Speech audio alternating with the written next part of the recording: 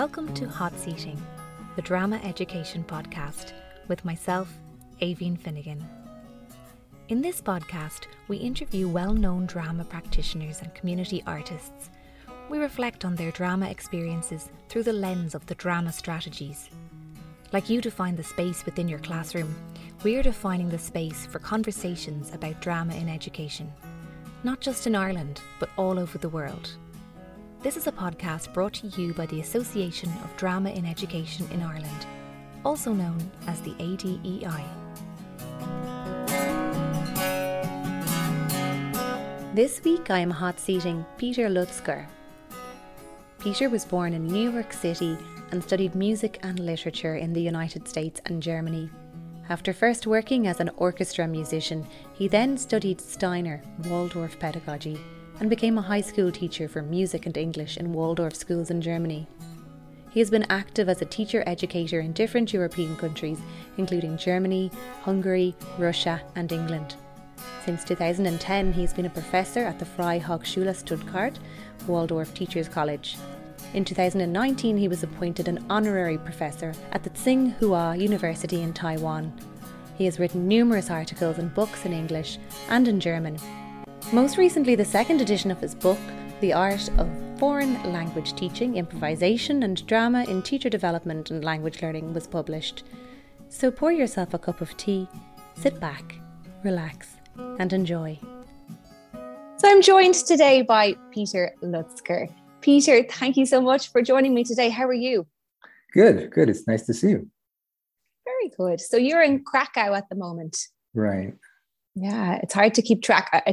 It's great when I interview people and they're in a different part of the world, you know. I love it. So Peter, can you tell me, what is your still image? Your first memory of drama? First memory of drama. My grandmother took me to Othello when I was way too young to understand it. We went to Stratford in Connecticut, sort of rebuilt Globe Theatre there. And I didn't understand the play, but I was very excited to be there with her. And it's interesting because Othello became, much later in my life, one of my favorite plays that I've taught many, many times. And it was actually my first encounter with Shakespeare as well. I mean, I wish I could say more about it, but it was just, I think I was 9 years old. Othello's not necessarily a play for 9-year-olds. And did you come from a family who were interested in drama then, if your mum brought you to that? It was my grandmother, actually. Oh, your grandmother. Yeah. No, I wouldn't say my family was particularly interested in drama. I actually came to drama myself more through music. I started to be a musician. In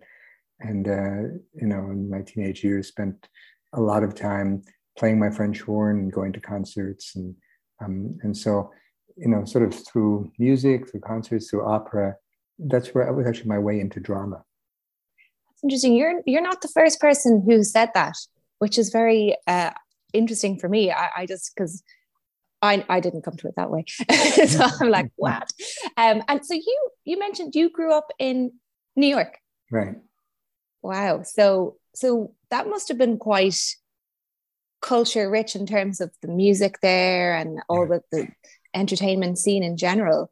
It was fantastic. I mean, as a teenager, I worked as an usher in Lincoln Center, in the concert hall. Oh, and wow. So I got to see, 8 or 9 concerts a week, from the age 16 to 18, 19. And that gave me actually a basis for so much in life, including drama. I've seen that many great concerts and experienced that. So really, drama became, after music, my great interest, but it started actually with music. I actually worked as an usher for many years as well, and it's the best job. It's a great job. It is. Any job that affords you to see shows all the time is the best job. I could never believe I was getting paid for it. I mean, I would have paid to see the concerts. They were paying me to do it. I know, that's brilliant. So in that sense, so then after New York, I'm just trying to cross the T's and dot the I's here. After New York, where did you go? Did you study in New York then, or? I studied actually in Chicago at Northwestern University, and then I went to Freiburg, Breisgau in Germany to continue my studies of the French horn there. and I ended up staying in Germany. That was, about more than 40 years ago. And I studied there and then worked as a musician there and then became a Steiner Waldorf teacher. And my whole life has actually been spent in Germany from that point on. Wow. And then in terms of going to Germany, what drew you there in the first place? Was it the study, that specific place? I always wanted to work in Europe. That had always been my dream to sort of at some point play in a European orchestra. And a friend of mine called me in Chicago one day and said they desperately needed horn players in Freiburg and Breisgau. I said, well, I don't know where that is, but I'll go, Wow. And I went, and it was a great experience. And studying there, and I gradually learned German. And gradually. And it's how did you find it in terms of like going to a country without a language and then having to survive? Well, music is sort of a language of its own, and so and basically, and there were other people who spoke English there, and the one thing that was a bit challenging is a conductor's book call out will start at number 22, and I didn't but Nummer 22, but what number is that? You have to find it very quickly, So the first few months were challenging. But then you get used to that, and I felt very, very well. And Freiburg and Breisgau is a beautiful city, so it was quite a change from New York to Chicago to Freiburg and Breisgau. And was it your own experience of language learning that drew you towards that area? Yeah, it's interesting because learning German was really a transformative experience for me. It was I never actually studied it. I just picked it up living there, and then the more I got into it, the more I was able to read. I remember the first time I could read a book, I read Stefan Zweig's Schocknovelle, which is a wonderful, short, and very exciting book. And then I realized, wow, this is possible. I can read German literature from that point. One of them had the experience of reading Goethe, and it was just amazing. It really transformative experiences. So it shaped my teaching as an English teacher, I think, a great deal, that I had that kind of experience learning German. Yeah, so it was like an immersive experience rather than like the direct formal classes. Yeah, no, there was no direct formal classes, and it took a while, and it's still not 100% perfect, but it was certainly very important. I had learned Spanish in school and liked Spanish, enjoyed Spanish, but these sort of encounters with literature that I had with German ended up being very, very important for me later as a teacher. So you mentioned Waldorf and Steiner there. So tell me about that. That's what really drew me to you. I'm Frebel trained, so all of those kind of areas really, really interest me. So what brought you down that path? Yeah, at some point when I was playing my French horn and playing in orchestras, and I wasn't really satisfied. And my sister-in-law was doing the training to be a Waldorf teacher, and she was talking about Waldorf education. And it sounded very interesting to me. And so I started to read, and I didn't understand much of what I read, but it held my interest. And so at some point I thought, well, I think I'd like to try this out. Because, I had myself, I had found high school incredibly boring and had actually dropped out. And I couldn't ever imagine, being a teacher, having found schools, I went to a school with 5,000 kids in New York. Wow. And then when I read about this, I thought, well, this sounds so different, so unusual. And the role of the arts, of course, is very prominent in Steiner Waldorf schools, and that attracted me. And then one point I thought, okay, I'm going to make this career shift. I was 27, 28. And then did a training to be a Waldorf teacher, intensive 1-year training. And then from that point on, that's what I've been doing.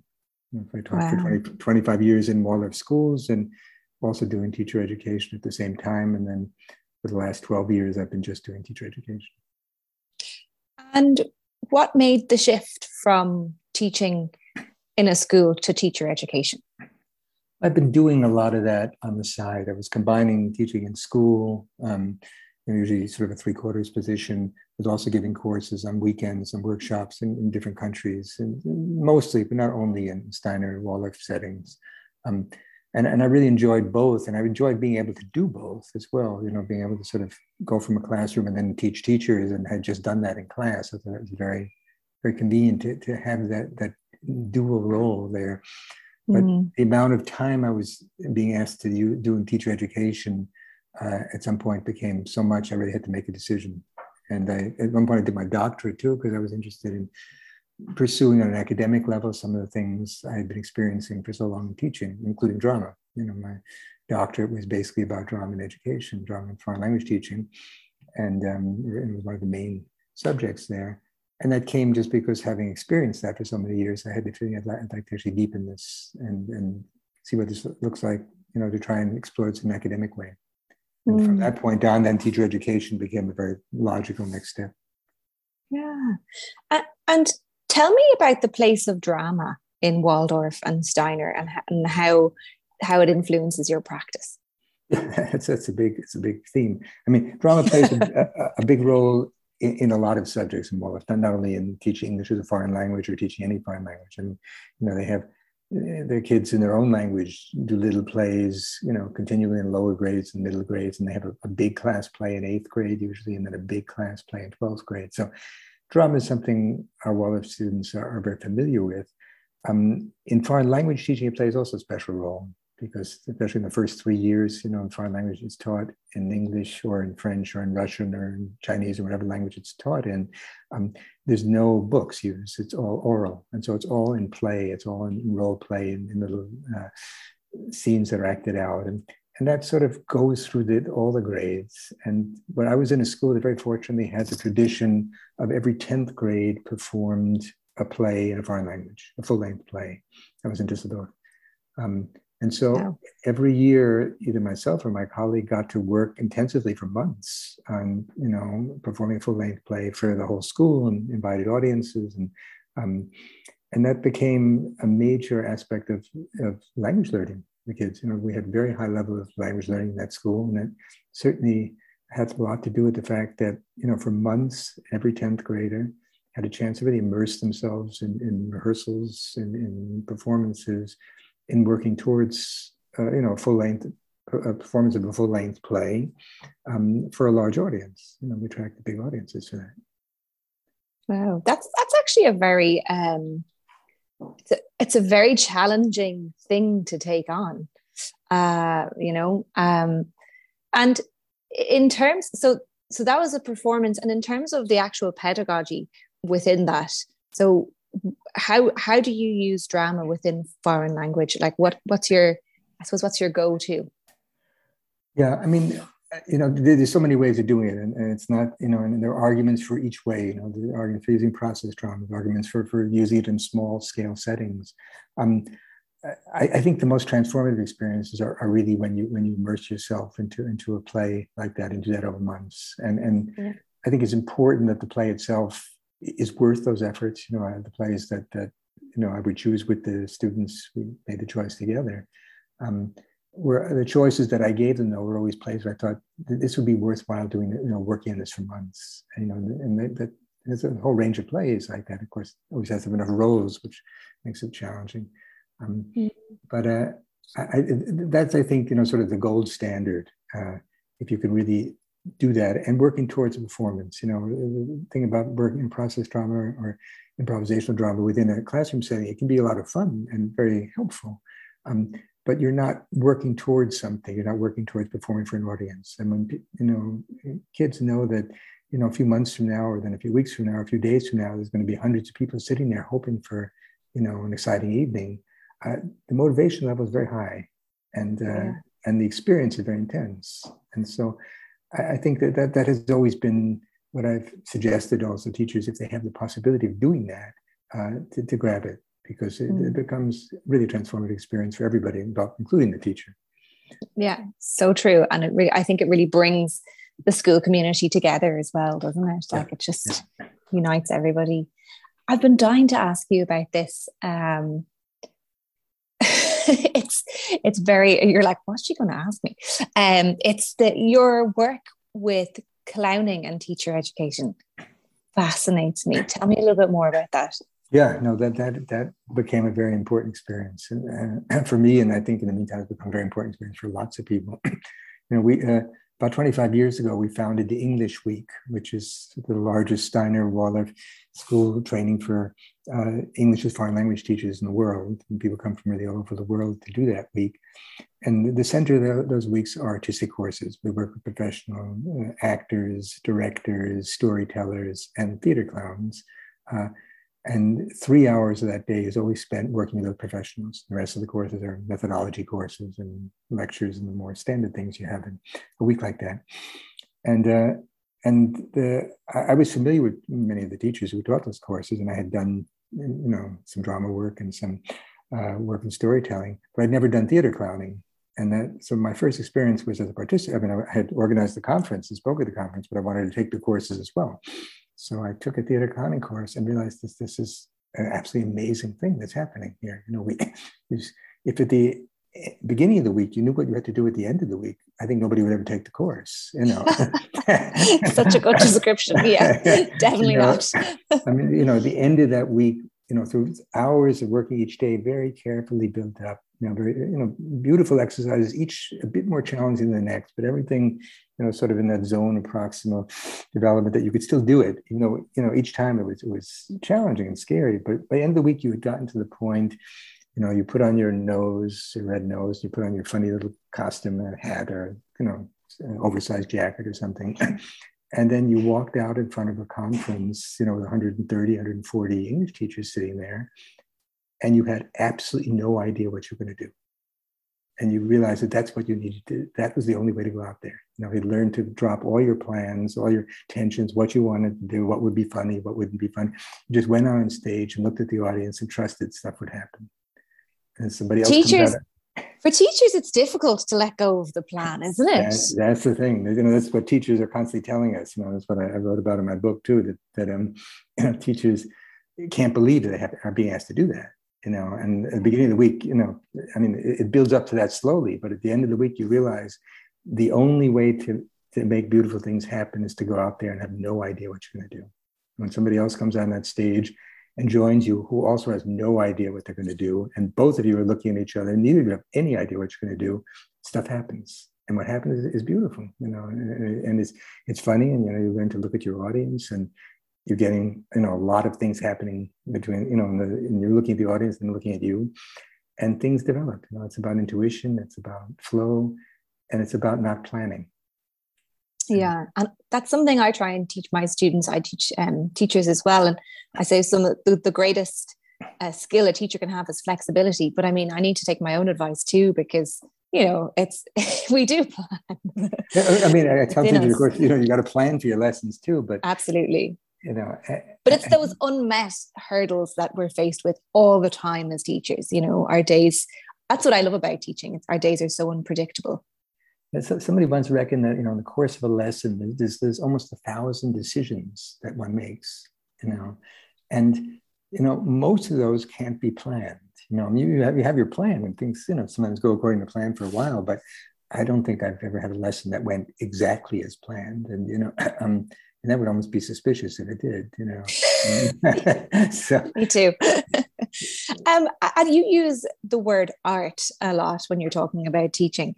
And I like that. I think I had a conversation with Carmel O'Sullivan last week, and she was talking about the importance of developing one's own art in order to be able to teach.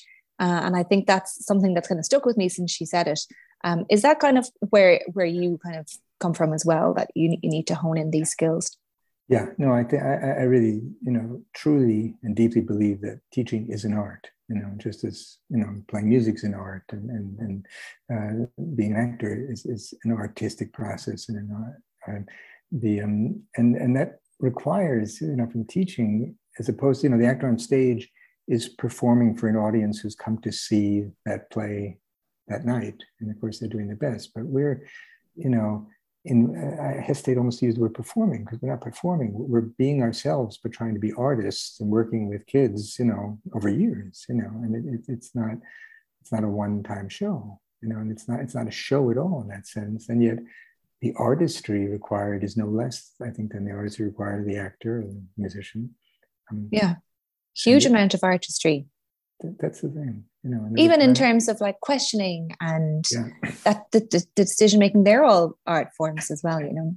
Absolutely. I'm actually working an article right now called "The Art of the Question." Because, very good. Yeah, that's. I mean, you know, when I'm watching my students teach their lessons, you know, I realize that, you know, how deeply the questions they were asked as pupils themselves sit in them. You know, they have this, you know, it's unconscious, but they're asking the same questions that they were asked as pupils, and they're incredibly boring. You know, that's interesting. Only teachers could ask some of the questions that they're asking. No human being other than a teacher would ask a question that way. And to try and get to, you know, what's an artistic question? What's a question that really is a real question? It's not a teacher's question. That's an art that needs to be studied.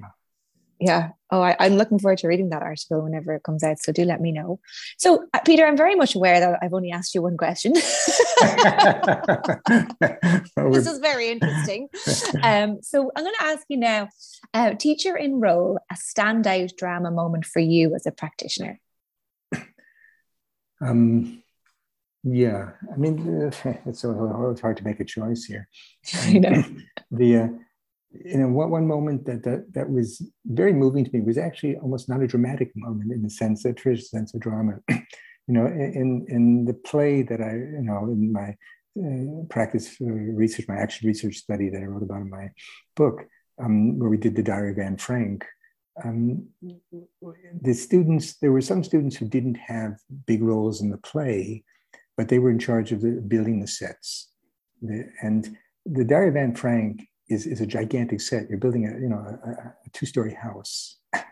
And they couldn't do this in the auditorium, because the auditorium was needed up till a week before the performance.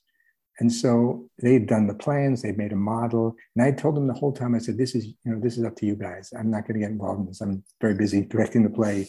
You know, whatever happens with this house, you got to do it.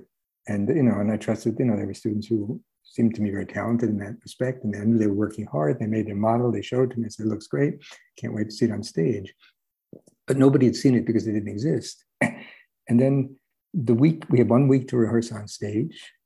And they spent the night building up, the night before we were allowed to go in the auditorium, building up this two-story house. It was a huge house they built.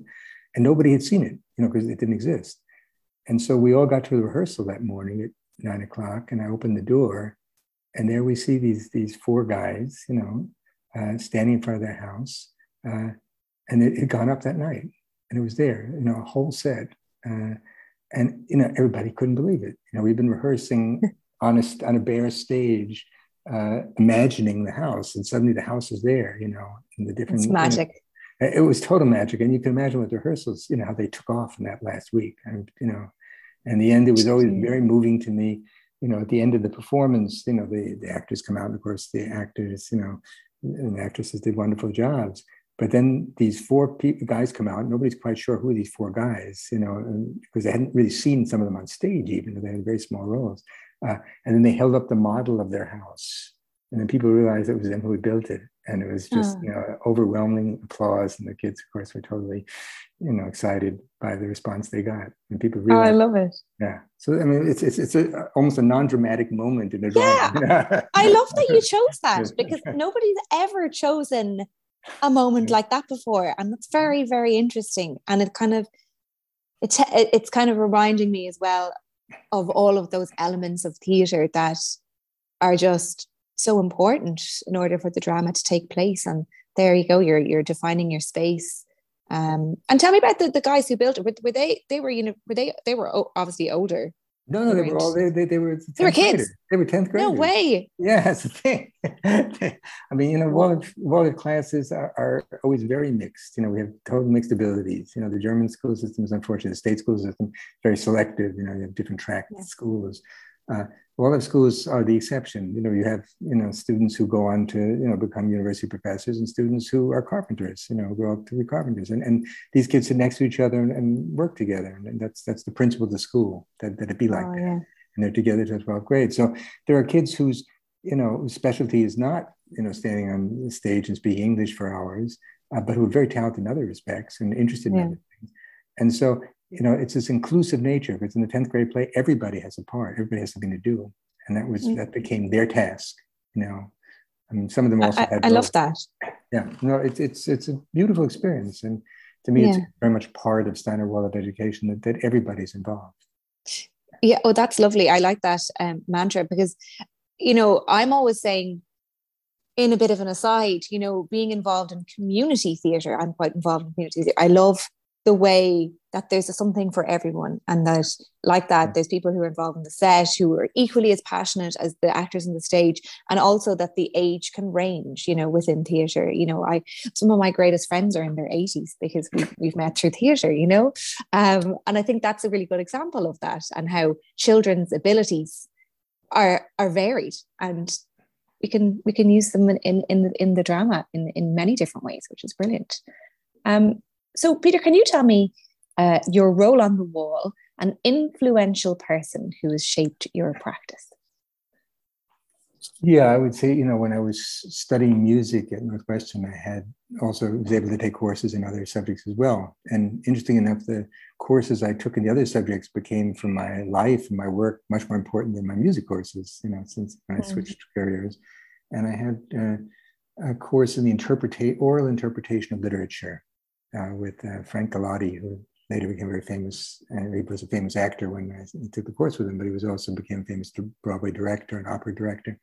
And in that course, we learned how to interpret literature through performance, you know, prose literature, or, you know, poetry and things that are not normal. It wasn't studies on how to perform a play, it was studies how to perform literature. And I took a few of those courses, and they really changed my life. You know, I hadn't realized you could even do this. And when I started teaching English as a foreign language, I realized this is the way to do it. This is you know, to take literature, get it off the page, put it into performance. And of course, drama is you know, the most obvious way to do that. But I work a lot with performing poetry, where in small groups, you know, kids work on a poem together, learn it by heart, and then and after, you know, 4 or 5 chances to rehearse it, and 4 or 5 school lessons, they perform it.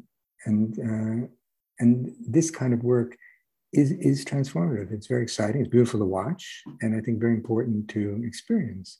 So this idea of the oral performance of literature, which, you know, I didn't get it in my Waldorf studies. I got that in my university studies, just as an elective in college, you know, when I was not going to music courses. And it ended up being the basis for my work. Wow. Isn't that very interesting? That can happen, though. I like that about teaching, is that you take these little interests from your life, and it can really transform what you're doing. Yeah, you have no idea that that's what's going to happen. You know, at the moment I thought, well, this is a great, interesting, you know, change from playing music, but I'm going to be a musician. And then, you know, it was 10 years later, I wasn't a musician, but I was learning and building on what I had learned in those courses. And do you still play music? No. At the point at which I had children, was working at a Waldorf school, and still trying to play music, I realized one of those things had to go. I'm glad the music went and not the other thing. I think everybody is. So, Peter, your conscience alley, and this is one of my favorite questions, a time where it all went wrong, or it could indeed be a funny moment that's happened across your career.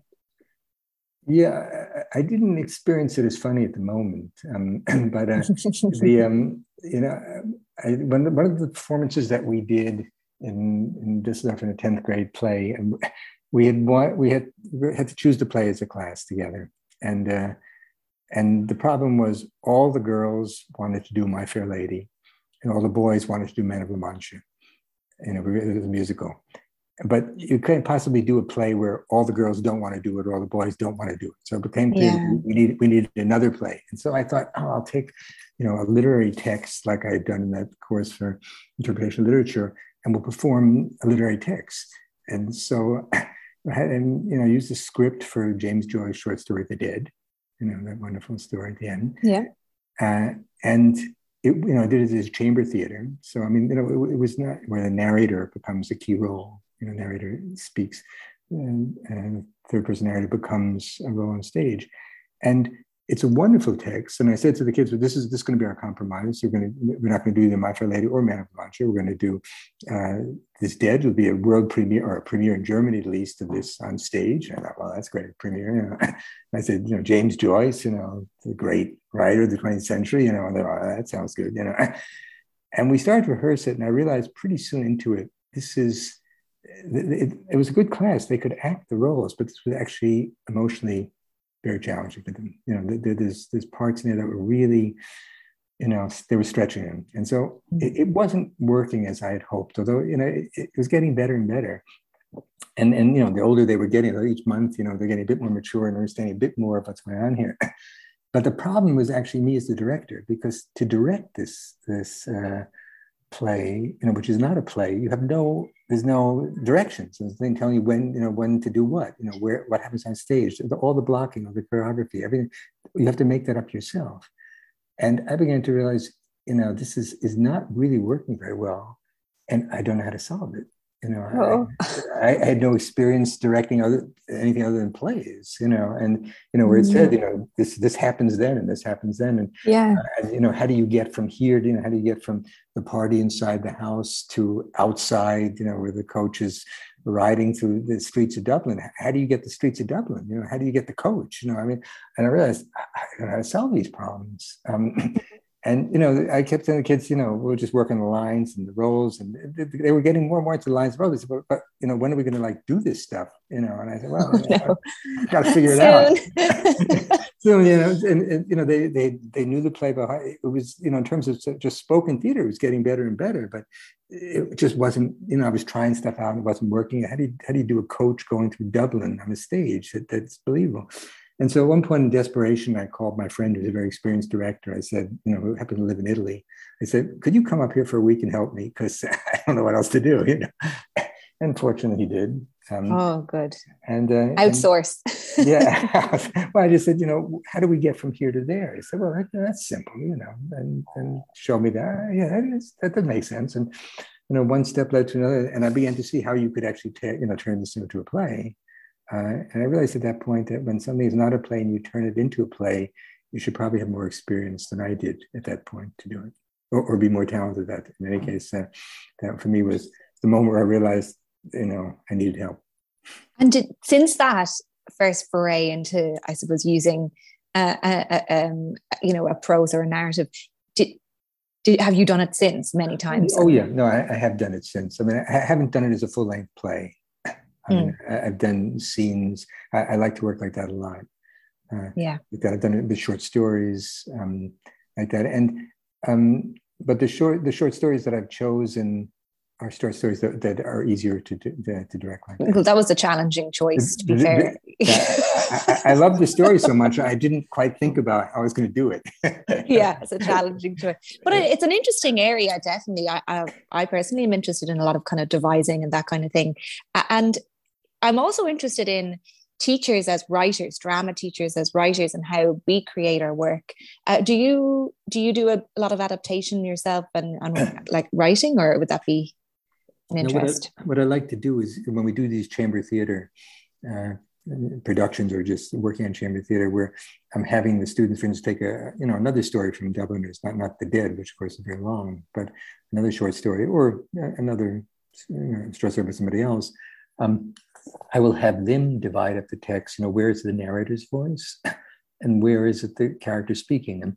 And you know, chamber theater, the traditions of chamber theater allow you to say your name. So it's not that everything has to be transformed into dialogue the way it would be in a film.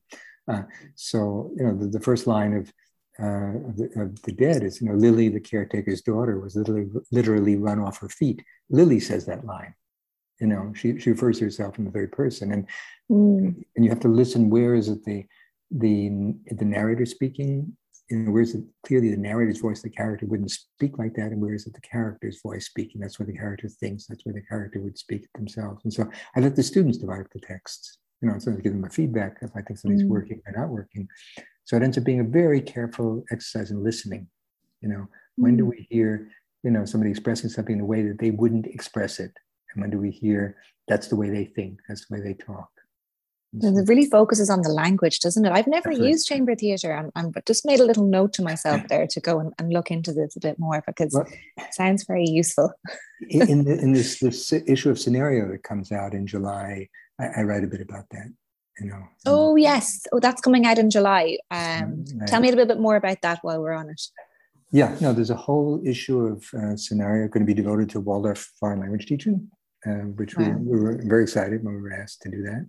And so you get a whole range of articles, some of them are very practical, how to, different ways of teaching first grade, different ways of teaching different grades. And there's a number of articles also on Waldorf teacher education.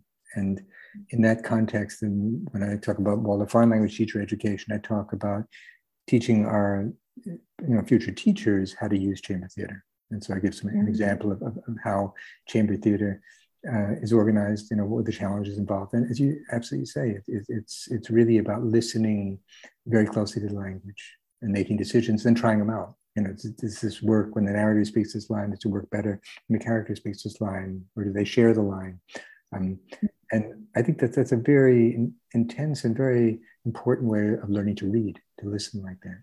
Yeah, no, absolutely. I'm fascinated now by that. I'll have to check out Scenario when it comes out. And also, if you're ever back, because I know you sometimes, you've been to Ireland giving workshops before, right?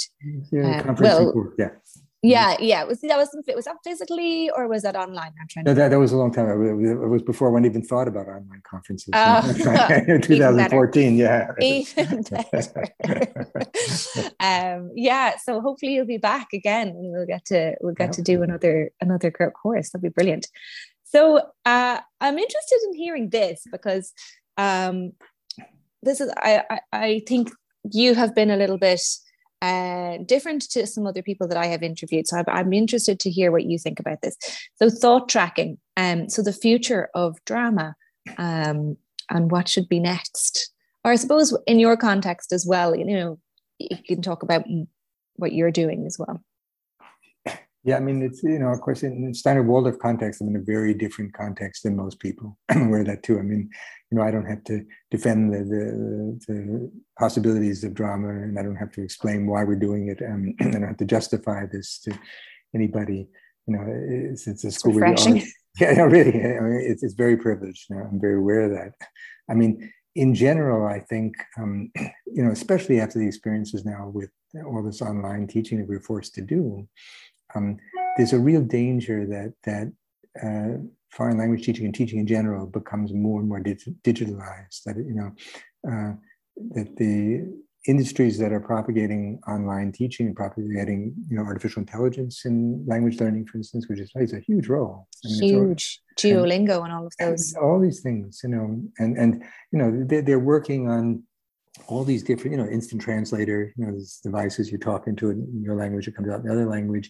I was teaching in Taiwan recently, and they were saying their kids are saying, well, why should we learn English? It's so hard, and they can just talk into this little device and it comes out Chinese.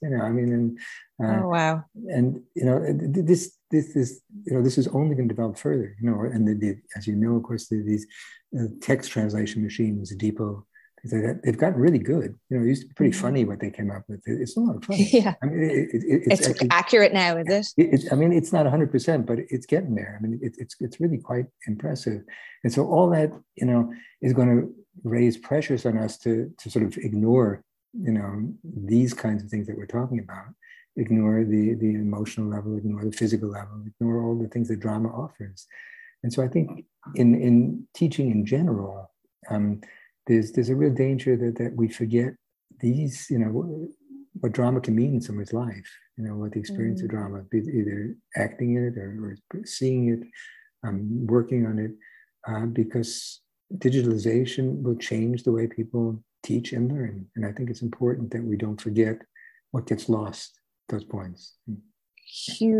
Hugely. So I really agree with that. I think us in this industry, I think we're very much aware of the importance of face-to-face communication, and I think, definitely the convenience of it all seems to be taking over. And of course, there was not saying, of course, we were forced to do it, pandemic, and everybody did the best they could, and that was what was on. But I think there's a real danger that in the end people think, well, we can't go back to what used to be. This is the new development. This is what the modernization of education means, is digitalization. I think that that's really a misunderstanding of what education should be. Yeah, I think so. And I think, in terms of the digitalization of things, I think definitely it's, if it can enhance, that's something I learned over the last couple of years, trying not to use technology to be fancy and to try and go, oh, wow, look at this cool thing, and actually just use it to enhance. And if it's not enhancing, or if there's something better that can be used in terms of practice, then use that. That's kind of a big takeaway. In terms of geography, of course, as we're experiencing now, you being in Canada, me being in Poland, I mean, of course, very convenient. Yeah. And no, it's been great for that, for sure. But that's the thing. And I certainly see the advantages too. And I've taken part in online meetings and conferences that were only possible online because people were in South Africa and the United States. And so I'm certainly, it's clear to me that this is part of our future. I just think that especially in terms of children and teenagers, but also university students, there's no substitute for being together in person. And you look at these huge amounts of studies that have been done in the meantime about what happened to young people during the pandemic and the state they're still in, some of them, that it's clear that not being together in the same space affects young people in ways that they go very deeply. Yeah.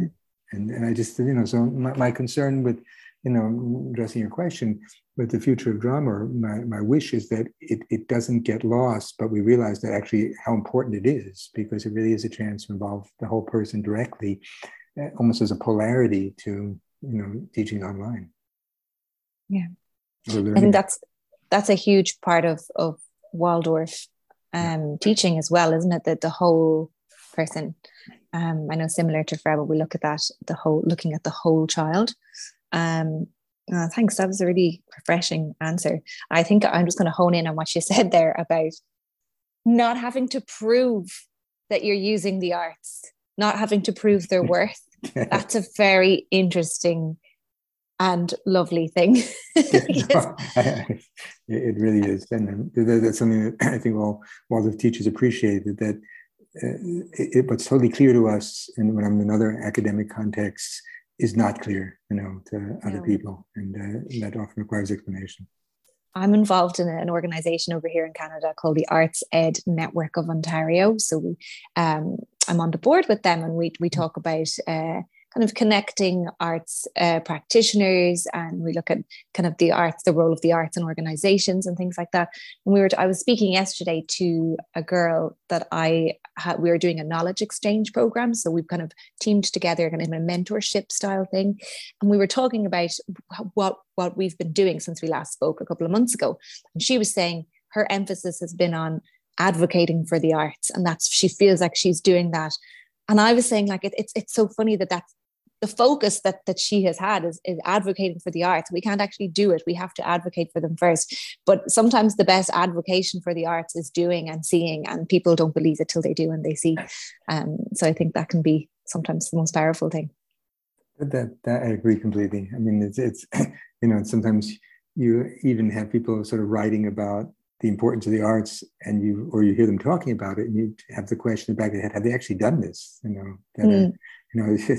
I've seen people, reading, just conferences, reading a paper on the importance of drama and the arts and teaching. And I think, but why are they reading this, this text?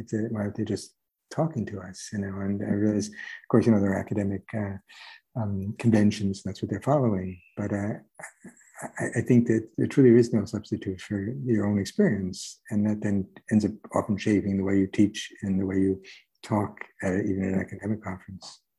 And in terms of Waldorf, so they're not that common, Waldorf schools. I know obviously in Germany there's more, and kind of that side of the world, but in Ireland I don't think there are very many. I know in Toronto here there's definitely one downtown that's very well known, well regarded, and I'd love to know why there aren't more. So, each country has its own story. In Germany, where it was founded, there are a lot of, there's like 250 schools, Waldorf schools here. And in other countries, Holland also has a lot of Waldorf schools. But a country like France, for instance, very, very few. And Ireland also, there aren't many, it's true. England, there are some, but of course, it also depends on the funding situation. In Germany, the schools are funded to 80% roughly by the government, so they're not expensive. The Waldorf schools in England, for instance, and I think in Ireland, but I'm not entirely sure, are not state funded. So yeah, same with Toronto. They're fee paying, and they're basically run by the parents here. Yeah. Well, probably not run by parents, but they're financed by parents. Yeah. Yes. Sorry, no, they're not. Yeah, exactly. Kind of like the Educate Together school system that we have in Ireland as well. It's kind of very much kind of community and parent support. So it's an interesting one, and one I think we should look into because it sounds wonderful. So I'm going to come to your quickfire round now, which I think you'll do well on. I some people are like, I can't say only a short answer, but I think you'll be good. So what is your why? Why do you do it? And why should anyone do it? And sum it up in 3 sentences. I think what's most satisfying is to do something for someone else. And so the why of teaching, and the gift of teaching is the chance to do things for young people. And, what could be more satisfying and exciting than giving young people something that becomes meaningful for their lives? Yeah. That's the why. That's lovely. That's lovely. And that's what our whys should be, really, because it is all about them, isn't it? That is really lovely. So this is a funny one. I'm not sure. Yeah. So one drama strategy or technique that you always go to? I feel like you've mentioned chamber theatre already, so maybe that might be what you're going to say, but you tell me. I'll say something different. The one, I believe very strongly in the performance of poetry. I think poetry spoken aloud has a richness, has a depth that it doesn't necessarily have on the page. And of course, it's the most beautiful and most profound language of all is the language of poetry. And so when it's performed, audiences can't believe sometimes what they're experiencing. And so that's, whenever I have a chance to work with small groups of people, usually groups of 3, to perform, in a Mary Oliver poem, an E. Cummings poem, a Billy Collins poem, like contemporary poetry, 20th century poetry. It's always exciting.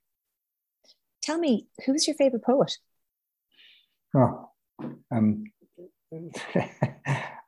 That's a hard one. There's so many of them.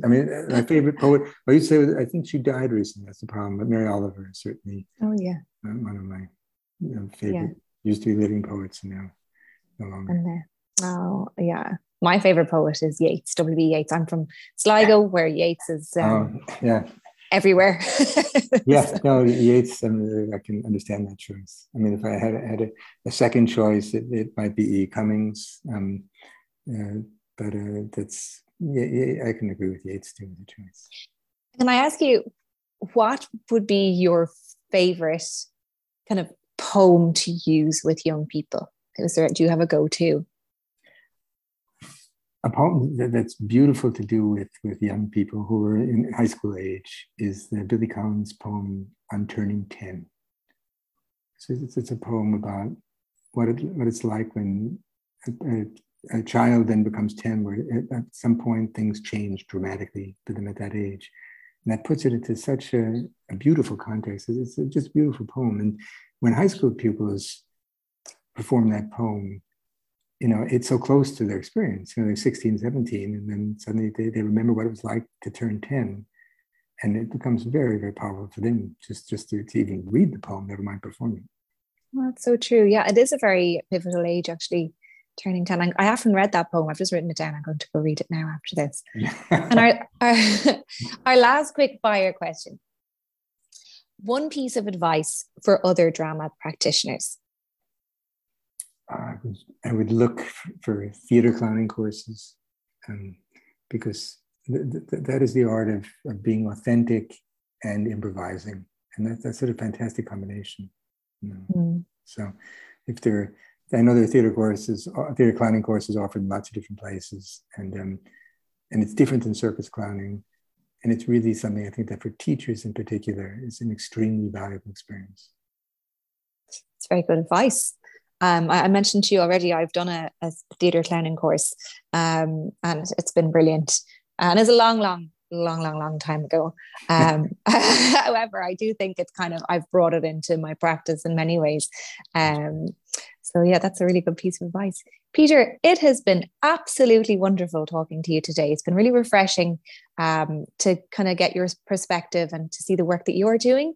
So thank you so much for sharing that with us. Yeah, it's been great talking to you. I look forward to seeing you sometime in person. That would be, yes, absolutely. Thanks so much. Thank you for listening to Hot Seating, the drama education podcast, brought to you by the Association of Drama in Education in Ireland. If you enjoyed the conversation today, please tell a friend or two. Like and subscribe to hear further conversations.